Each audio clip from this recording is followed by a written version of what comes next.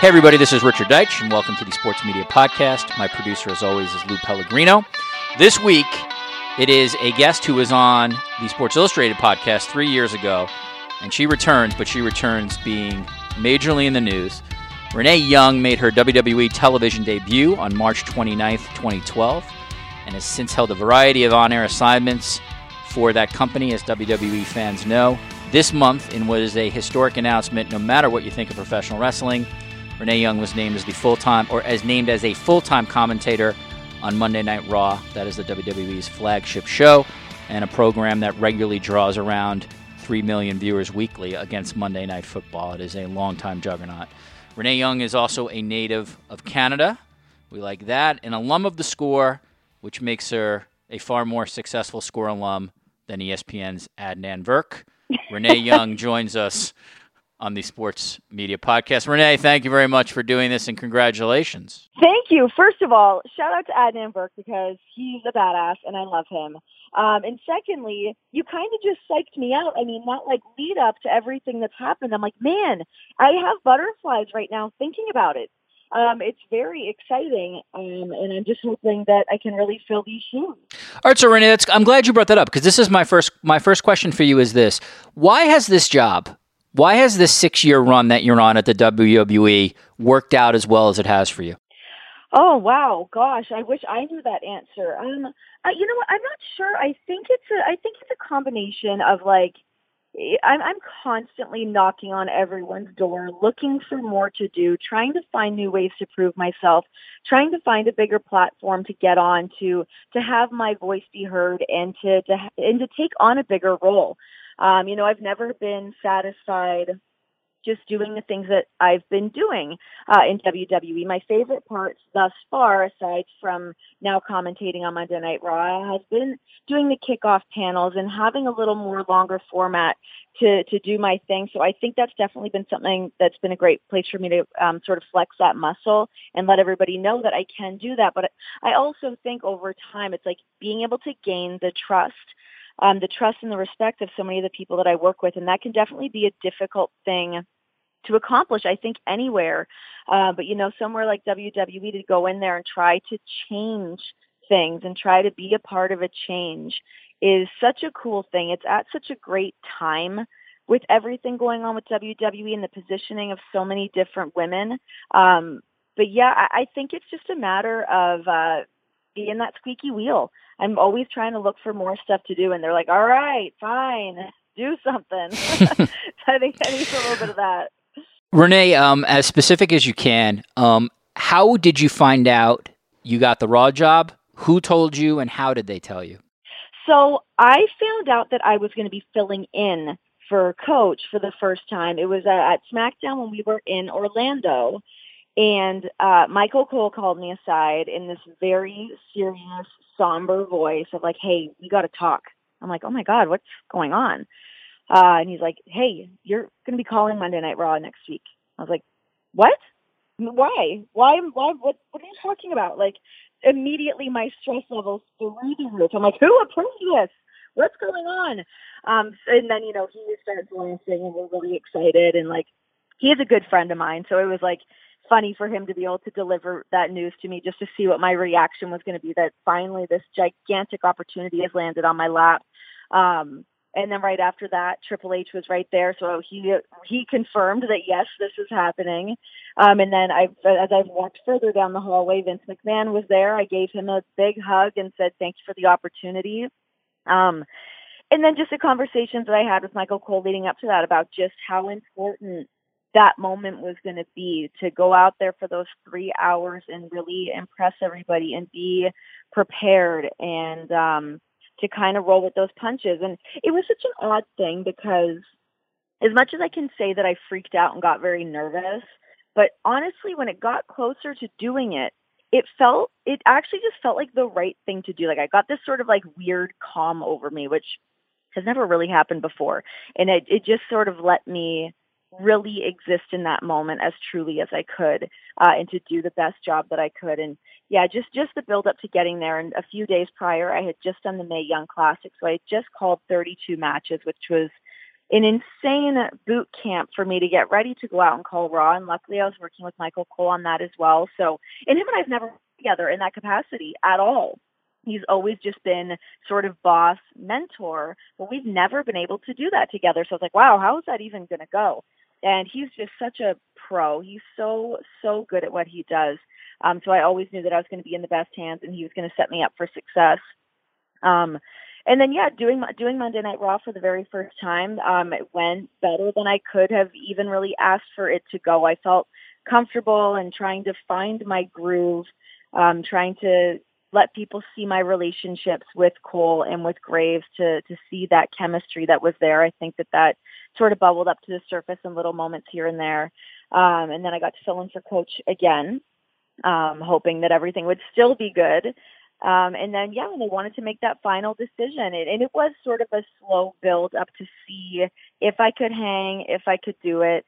And then just the decision was made. All right, if she wants to do this and we're all on the same page to have her out there, have a woman calling Monday Night Raw, then let's all greenlight it and let's forge forward with it. And that's exactly what happened. Is that, you think that decision ultimately is Vince or Vince, Stephanie, Triple H? Are they the ultimate arbiters, or because Cole Always. is sort of everything? Okay. Yeah, everything's always going to be coming through Vince, Hunter, Stephanie, and I got to say, I mean, from everybody there, anybody in the higher brass in WWE have always been so good to me, and they listen when I have things that I need to say to them or conversations I want to have with them. Hunter has been somebody who has been in my corner a lot, him and Stephanie, big time leading up to this moment. Even from the time that I was calling NXT, and I was not ready to do commentary at that point in my career. I was so new to WWE. I didn't know what I was doing. I wasn't as comfortable talking about the product in the way that we do talk about the product and what my role was going to be. I didn't want to overstep any of my boundaries or anything. So, even from that point on to all of the different highs and lows and different career points that I've had with WWE, Hunter and Steph have been there the entire time. Michael Cole, he's always been there. Kevin Dunn's been really great. I've always had like a really solid base of people to bounce ideas off of and to reach out to at really any time and get some really great, honest feedback. So it's been incredibly helpful. So, Renee, I understand that you got to sort of be, maybe diplomatic's not the right word, but, there's only so much you'll reveal. But I do want to ask you this question because I think fans are fascinated by this. So as specific as you can, because fans rarely get into this process, what is your day-to-day like within a given week in terms of preparing for a Monday Night Raw show? I don't know yet. I'm still trying to figure that out. When I'm preparing for doing a kickoff panel, I've got that down to a T. I know what I need. I know what I'm going to need to lean on, and I'm a massive over preparer. I always want to have more work done than less. And I'm also not afraid to completely abandon all that work I've done and just react to whatever else is in front of me. So I'd rather have that legwork done in case I need to lean on that. But with doing Raw, I still haven't found my process yet. When I was doing Mae Young Classic, that was almost a little bit easier because it's all new women. So I could get sort of their immediate backstory and relay these during their entrances and during moments during the matches. So that was like a great way for me to learn how to do that. But then as I'm getting set to go do Raw, I'm like, wow, well, I already know all of these people. Everybody that's watching already knows all the superstars. So what can I bring to the table that's going to be a different perspective on that?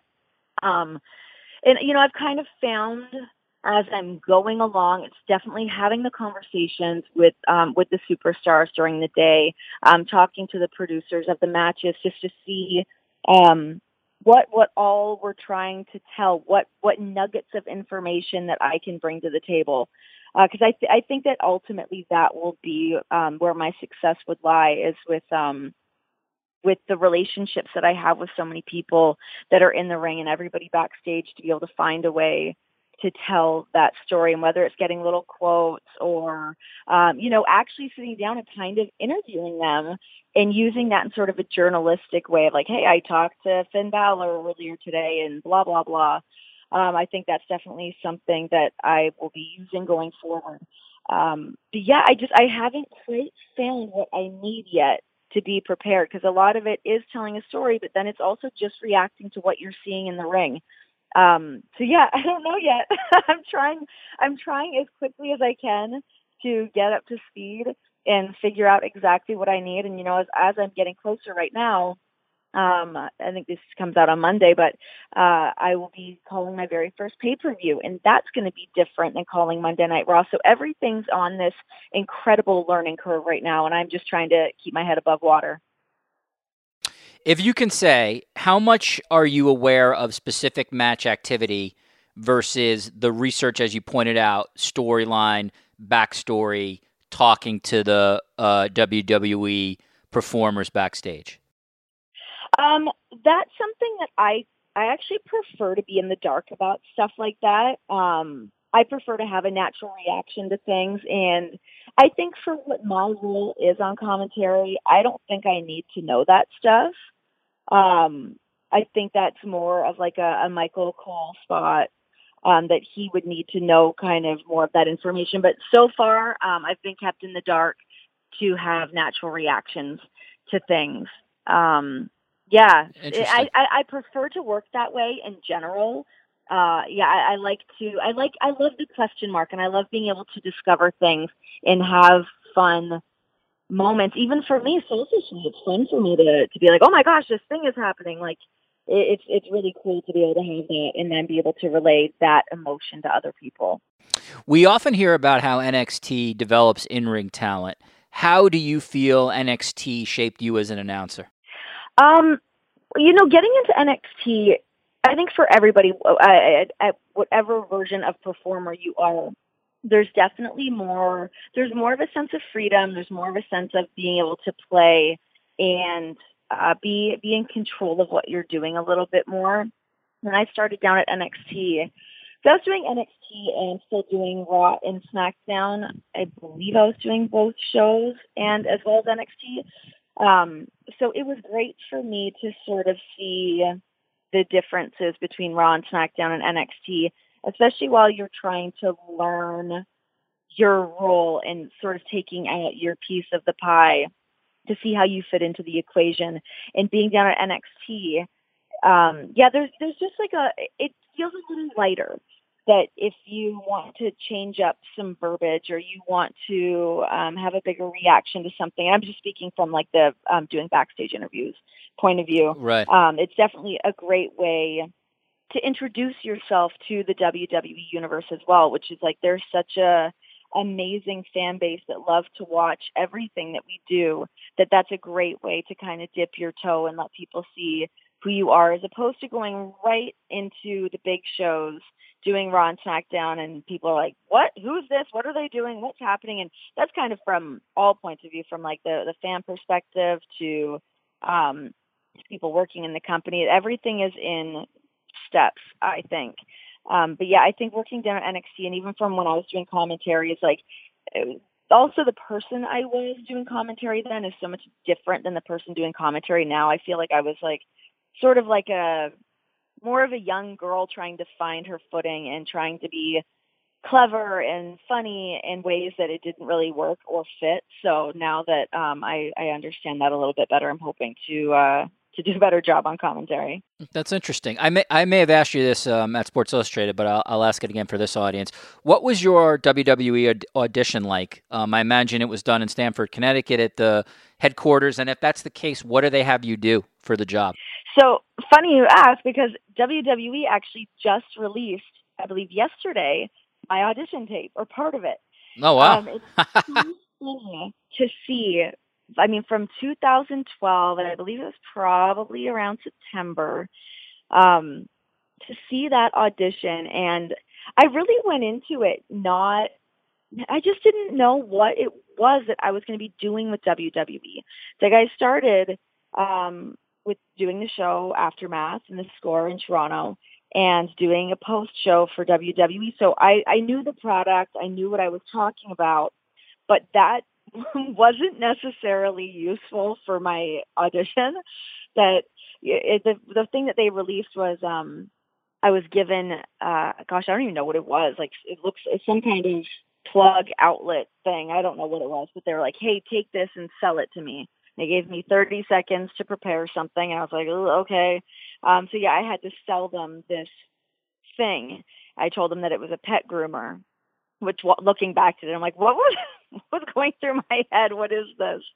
But I had to do that, so that was part of it. Another thing was they had me jump in and do commentary. I did commentary with Matt Stryker. He was in and around the studio that day when I was doing my audition. And geez, you think I didn't know what I was doing when I was doing NXT. I was really like, oh my gosh, I have no idea how to do commentary in any capacity whatsoever. So, yeah, to say that I was stress sweating at that moment is probably an understatement. I had to do that, and then I did get to do sort of like a post-show or a panel-style show where I just got to sit and talk about the past week of Monday Night Raw, and that was more my wheelhouse. I was like, okay, that I can do. And doing the selling of this object, I did some serviceable justice to. But yeah, I believe those were the three things I did, and then just had a general meeting when I went to a boardroom and talked to a bunch of different people there about different opportunities and different roles of things that I could be doing. And then when I started, I was still kind of like, so what am I doing here? What's my role going to be? And it's just really interesting to see where things have all gone. You know, you kind of like, even now, it's like I never in a million years would have thought or even put it on my vision board if I had a vision board of being on Monday Night Raw as a full-time commentator. But I think there's so many different steps that lead you into the spot that you're supposed to be. And I truly feel that with the spot that I'm in right now. How far from the audition process to you getting a call when they offered you the job? Was it a long wait or a short wait? I think it was maybe a couple of weeks. So I was, yeah, it was a really funny time for me because my contract at the Score was up. I was just about done. And actually they were lovely, the Levy's who owned the Score. I asked them, I was like, hey, I'm not going to be working here anymore, but can you guys just extend my contract for like another month or two while I'm trying to figure everything out? And they were actually lovely. And they're like, okay, fine. So I was able to kind of hang out the Score for a little bit longer while I was waiting for everything to happen with WWE. But also the week prior to going to WWE, I went in and auditioned at ESPN. So I had a lot of question marks about where I was going. It was either going to be Bristol, Connecticut or Stamford, Connecticut. Either way, something Connecticut-based that ultimately ended up in Queens, New York. But yeah, I was just kind of sitting, waiting for that phone call to see what I was going to do. It was really a stressful time. It's like your contract's coming to an end. You're hoping that one of these things comes through. You're also a Canadian that now has to worry about getting your visas put together, and what a fiasco, pain in the butt that is. And then, yeah, I think it was maybe just, I would say it was like 3 weeks at the most of getting the call from WWE that we were going to do it. Yeah, I mean, I guess so. If I auditioned in September, maybe it was late August. God, my timeline's ridiculous. But I know it was about October by the time that I moved down to New York. By the way, Renee, congrats on being the rare person from Toronto who dreams of living in Connecticut from the city of Toronto.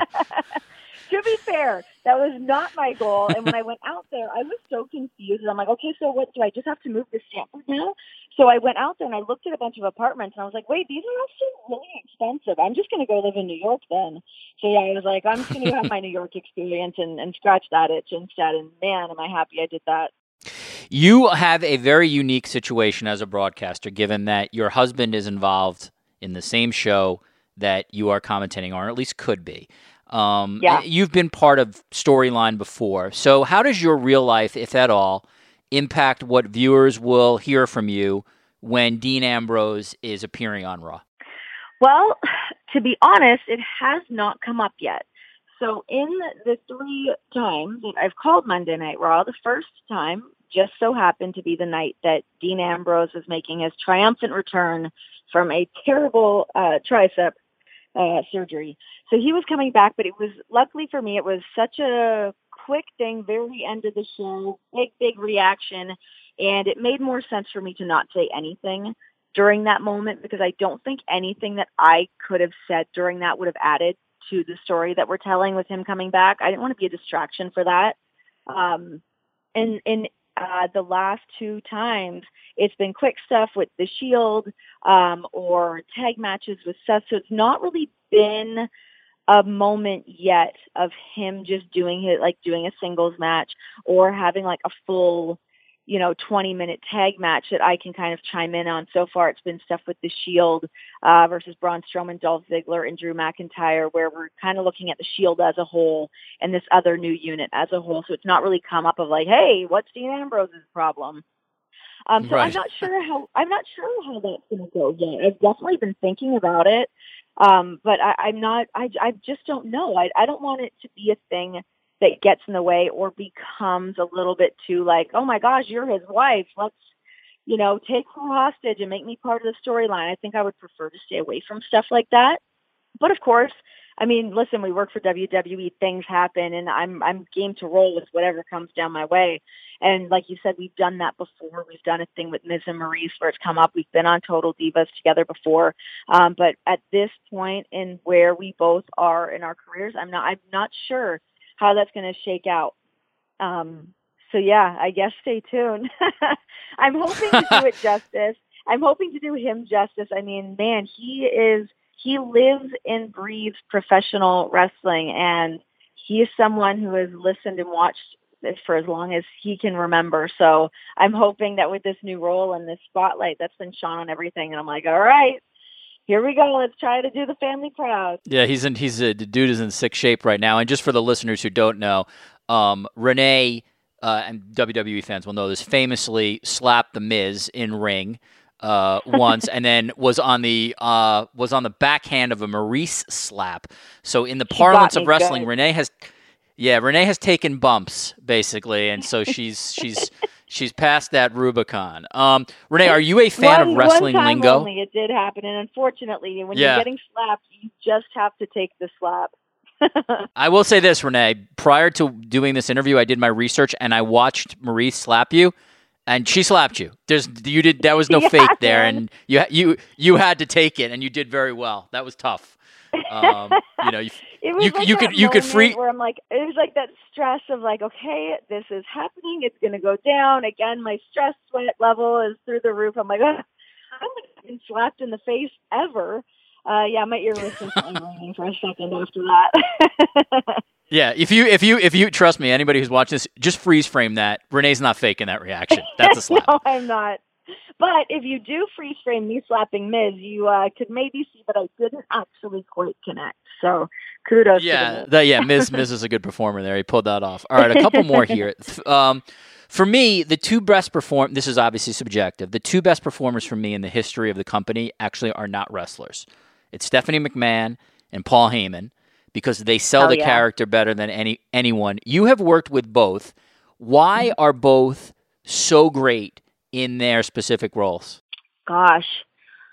Why is any performer so great? I think for both of them, they have lived and breathed and grew up doing what they do.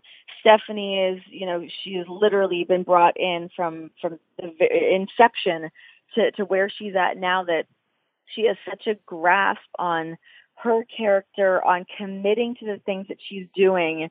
And it's same with Paul Heyman. It's like this switch happens where you can see this intensity in their eyes, but it also, you can tell that they're having fun doing it. So I don't even know how to put my finger on what makes them so great, but I think it's just like being so committed to what they're doing and being able to get together with writers and producers, and they're really in charge of their own segments as well. And I think that would definitely lend a hand to the honesty that they're able to portray out there. They're both just incredible performers. It's like that intensity. When I have the the pleasure of sitting down. I mean, I got to do that interview with Paul Heyman a couple of weeks ago, Yep. where we were knee to knee and talking about him and Brock Lesnar splitting up. And man, what a treat to sit across from somebody that is giving so much. And I feel like it gives me something to do as well. And I love being able to feed off of the things that they're doing. I've not had moments with Stephanie myself that have been like that, but I've had them with Paul many times. And it's just on another level. It's everything is kicked up another level, and it's impossible to match. They're a league of their own. So I know Heyman a little bit. He's been on this podcast, and we will direct message each other on Twitter every now and then. And so I told him you were going to be on, and I asked him, like, could you give me a question that it's gonna spin her head? She'd be like, how on earth could this guy know this? So he of course did not do that, but he did give me this. So I'm going to read this to you because it'd be interesting to get your reaction. It's interesting you just brought this up. So this is from Paul Heyman. I've been the recipient of quite a bit of praise regarding an interview I did on WWE Monday Night Raw, and the truth be told, the unsung hero of that televised moment was Renee Young. I was given the opportunity to work with a total pro, someone who was willing to invest her own emotions into a dramatic presentation in which I could tell the story of my anguish and uncertainty over Brock Lesnar's betrayal of our relationship. I was only able to tap into what was necessary for that segment because I had the chance to look into Renee's eyes and see the level of apprehension in asking the questions and her discomfort at witnessing, indeed experiencing, the advocate's pain with which was being projected to the world inches away from her. There's an old expression that you're only as good as your dance partner, and I was blessed on that day to be given the opportunity to look so good, looking so bad, because I got to dance on camera with Renee. I'm forever in her debt, for I am the beneficiary of a ton of credit that rightfully needs to be shared equally with her. So he basically put you over in this email to me, saying that, yeah, he got a lot of praise for it, but he wouldn't have been able to get to the place he wanted to without you helping him sell that. Well, first of all, publicly, I would just like to say right now, Paul Heyman, I love you oh so much. He has always been so kind to me.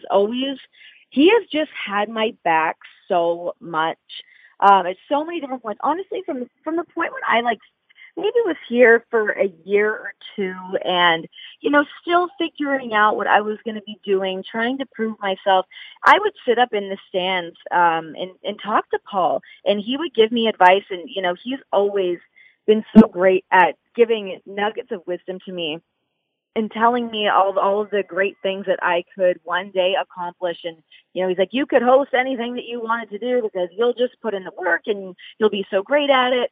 But one of the things that I've always loved about working with Paul is that it really taps into what my initial background is, which is I studied method acting, and I did improv and acting, and then just somehow became a TV host. And for me to be able to use those things, and I don't get to use those skills all that much, but when I do get to use them with Paul Heyman, I always I feel a little lighter and happier. I love being able to do those things, and he just has a way about him of drawing things out of you. And I love even attempting in any capacity to step up and go toe to toe with Paul. And even if it's just something of me being able to maintain eye contact with him while he is doing this poetic, beautiful piece, and I get to be a part of that, it's amazing. It's so cool. Yeah, that's great. All right, so we'll finish up on a couple here. Who are you close to on the road? Do you have a group of people who are in the company who you either travel with or hang out with? Yeah, I mean, a bunch. I feel like most of my close friends now are people that I work with. It's like we spend so much time together. We go through so many different things together. But on a regular day, a lot of my time is spent with Corey Graves, Mike Mansouri, who's one of our producers, Vic Joseph, who is doing 205 Live, Percy Watson. Those are guys that I'm spending a lot of time with during the day. But Natalia is a really close friend of mine, Brie Bella, Maurice, Carmella. I feel like I've got good friendships with a lot of people there, but on the day-to-day staying in contact about stuff, it's probably more in the Mansouri, Corey Graves those are my two dudes. One of the things that, Renee, was interesting to me was when this announcement came, and listen, this is a big deal. It does, people can think what they want about professional wrestling, but it goes beyond professional wrestling just given that a woman has never been in your position. It seemed like the majority of people, if you looked on social media, if you looked at people who have worked for the company before, or even wrestlers who don't work for the company, were really happy for you. That is not always the case on social media. Do you have any kind of sense as to why? I mean, listen, I'm sure you got trolled by some people, but generally speaking, oh my God, far more positive than negative. I wonder why. Do you have any sense as to why you think that is? I don't know. I'm like, do I owe people? Like, I feel like I should owe people money. Like, does anyone have a Venmo account I can send cash to for everybody being so nice to me, or like buy everyone a drink at the bar? I honestly, I don't know. I don't know. It's amazing, and I'm so happy that for the most part, the feedback has all been so great. And I think I love that the WWE universe has like embraced me and has been so good to me. And I know that that's really not always the case, but to be able to have like the love and respect from my peers, that means so much to me. To step up into this role, and it's like, you'd be on shaky ground, I think, if you didn't have that, or I would be at least. So I'm happy to know that so many people are backing me up and really believe in me to be able to do this role. It's a very difficult role to be stepping up into, and I know I have a ton of work ahead of me to do it all justice, and I can't wait to really start applying all of that work and get better and hopefully become really good at commentary. But yeah, I mean, just having the support of so many people is insane. And I guess it's, I'm sure a lot of people backstage, they see the hard work that I put in. I think a lot of people can see that I'm capable of more than what I've been given. So far, I've been really trying to prove myself as like, I can handle more. I want to do more. I want to speak more. I want to be able to be more of a personality.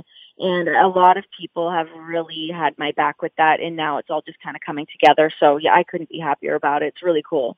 Very humbling. Renee, who is the most memorable person or maybe well-known person outside of wrestling who reached out to you to say, hey, congratulations on this. This is really cool. Actually, we were trying to if he was like, who's like the weirdest person that messaged you when this was announced? So we were trying to scroll to see who like the coolest one. For me, one of the coolest ones was O'Shea Jackson Jr. I mean, I'm a huge fan of his. I'm a huge fan of his. It's funny because he's been at the Staples Center a few times. I'm like, man, I really love the movie Ingrid Goes West. He's like, I think you're the only person. But yeah, he was a really like kind of cool one that I had. Cyborg, UFC, she tweeted me, yep. So that was kind of cool.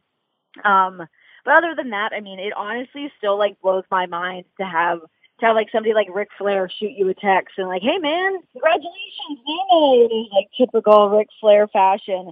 But it's always mind-boggling to me that that these people know who I am. It's bizarre.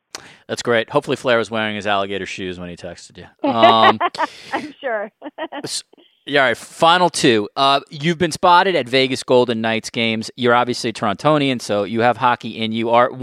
Before I ask you this question, is the Vegas Golden Knights thing, are you a fan of them, or just that's the closest place you can go to watch hockey? Well, at first it started off as being the closest place that I could go to watch hockey. And I mean, man, over the year they had, how could you not become a fan of the Las Vegas Golden Knights? I've always felt like since I moved to Vegas, I've always just kind of been like, what happens here? What do people do here that live here? I'm a Toronto girl. I'm used to being in a city that has different neighborhoods and different cultural things going on. Where here, it's like it's the Strip and then it's the suburbs. So I've always kind of been trying to figure out exactly what happens here. So to get a hockey team, I was like, yes, this is something I can go do. So to be able to go and check out games and really get behind the team during what an incredible season they had, it was just this amazing Cinderella story. But even going to the games, that's great. But going to the grocery store on game days and seeing like dudes in jerseys and everyone's high-fiving each other, it actually like showed me part of like the community that does exist in Vegas that I was a little bit iffy about where that was and what people did. So I'm actually thankful that was a thing that even happened. But yeah, I'm definitely going to be attending many, many games. Hopefully the season. There's no way it can live up to last season, but I'm in. Yeah. So the reason I was asking you, I was just going to ask you what you thought of was the Max Pacioretty trade. I was going to ask you a hockey question, basically. It's unbelievable. I think just with the shakeups that have happened over the off season, looking at where we're going to be sitting, there's going to be some big changes, but getting Max out here, I think is going to be unbelievable. I can't wait to.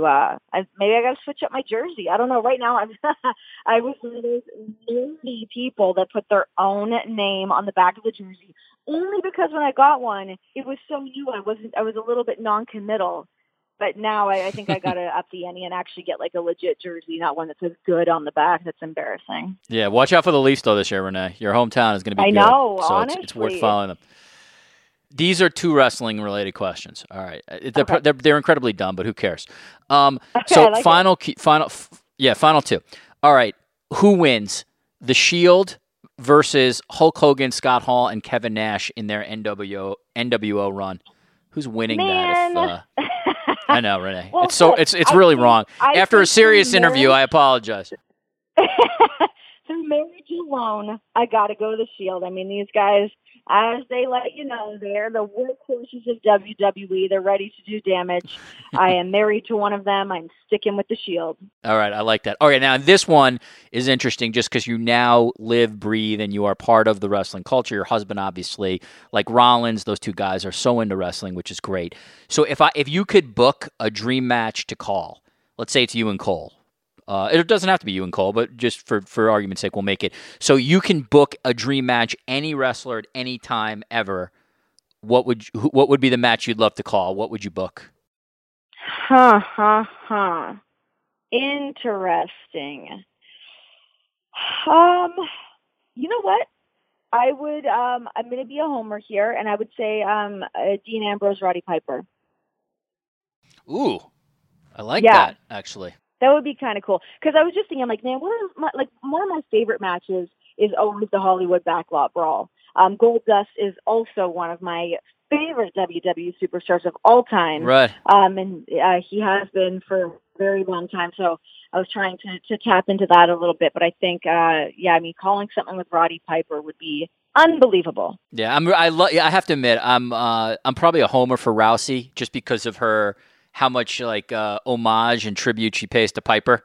So I really appreciate that from her. So that's so cool. And of cool course, to Piper's watch her do that and see her paying homage to Piper. But man, that woman, she just gets it. It's amazing. It's so cool to watch. Yeah, and Okerlund and Piper cutting promos together. Seriously, I could watch that all day on YouTube and basically not contribute to society except just watch that YouTube stuff. It's great. Anything with Gene Okerlund, I'm in. I love that man so much. Miss that guy. He's great. All right, let us give Renee Young's bio again. Let's let her get out of here. Renee Young made her WWE television debut, as I said earlier, March of 2012. Since then, she's soared up the company, various assignments. You know her from all the different stuff she's done, and was just recently named as a full-time commentator on Monday Night Raw. That's the flagship show for WWE. First woman ever to do that. Total trailblazer when it comes to sports entertainment, and absolutely one of the people who is most over in the WWE universe. Very hard to find people who don't like Renee Young, and plus she's Canadian, so check box for that. Listen, Renee, I will let the people know who listen to this podcast, because they should know that we were originally scheduled to tape this yesterday, and so you were kind enough to actually come the next day and do this podcast. You didn't diva me, you didn't big time me, so you have you're now over in my book, basically, and I appreciate good. That. No, I'm very really very much for doing that. I'm happy to have done the podcast with you. Always nice talking to you. This is our second time, and hopefully there will be more in the future. But I appreciate you taking the time, and obviously you did a bunch of research, so I'm sorry you had to Google me so much. Yeah, but there's no doubt the NWO would beat the Shield. Otherwise, your answers were perfect on this. That's pretty much how I'll Fair enough. All right, Renee Young, check her out. Obviously, she's been blowing up over the last couple of years, and you will see her on Raw. Renee, thanks so much for joining us on the Sports Media Podcast. All right, back in the studio. My thanks to Renee Young, who I think is awesome. She was great on the previous interview I did with her, and lived up to her billing again today. And congrats to her on her position. My thanks to Lou Pellegrino as well. And again, no bullshit here. Renee, we had to cancel that interview, and I figured, like, I'd have to do something else. But she totally stepped up and was like, yeah, I'll make time for you the next day. So really appreciate that, especially given that people are going to be interested in this, given we're going to release it right before Raw. All right, if you want to check out previous podcasts on the Sports Media Podcast page, we've had a couple roundtables, Adam Schefter and Shanae Ogumake, Rebecca Lowe of NBC, and the list goes on from Carissa Thompson to Doris Burke to Adnan Burke, Vern Lundquist. Head over to Apple Podcast, Stitcher, Google Play, and if you like it, please give us a review. We'll continue to try to get interesting people like Renee Young on this podcast. All right, for my producer, Lou Pellegrino, this is Richard Deitch. We'll see you again on the Sports Media Podcast.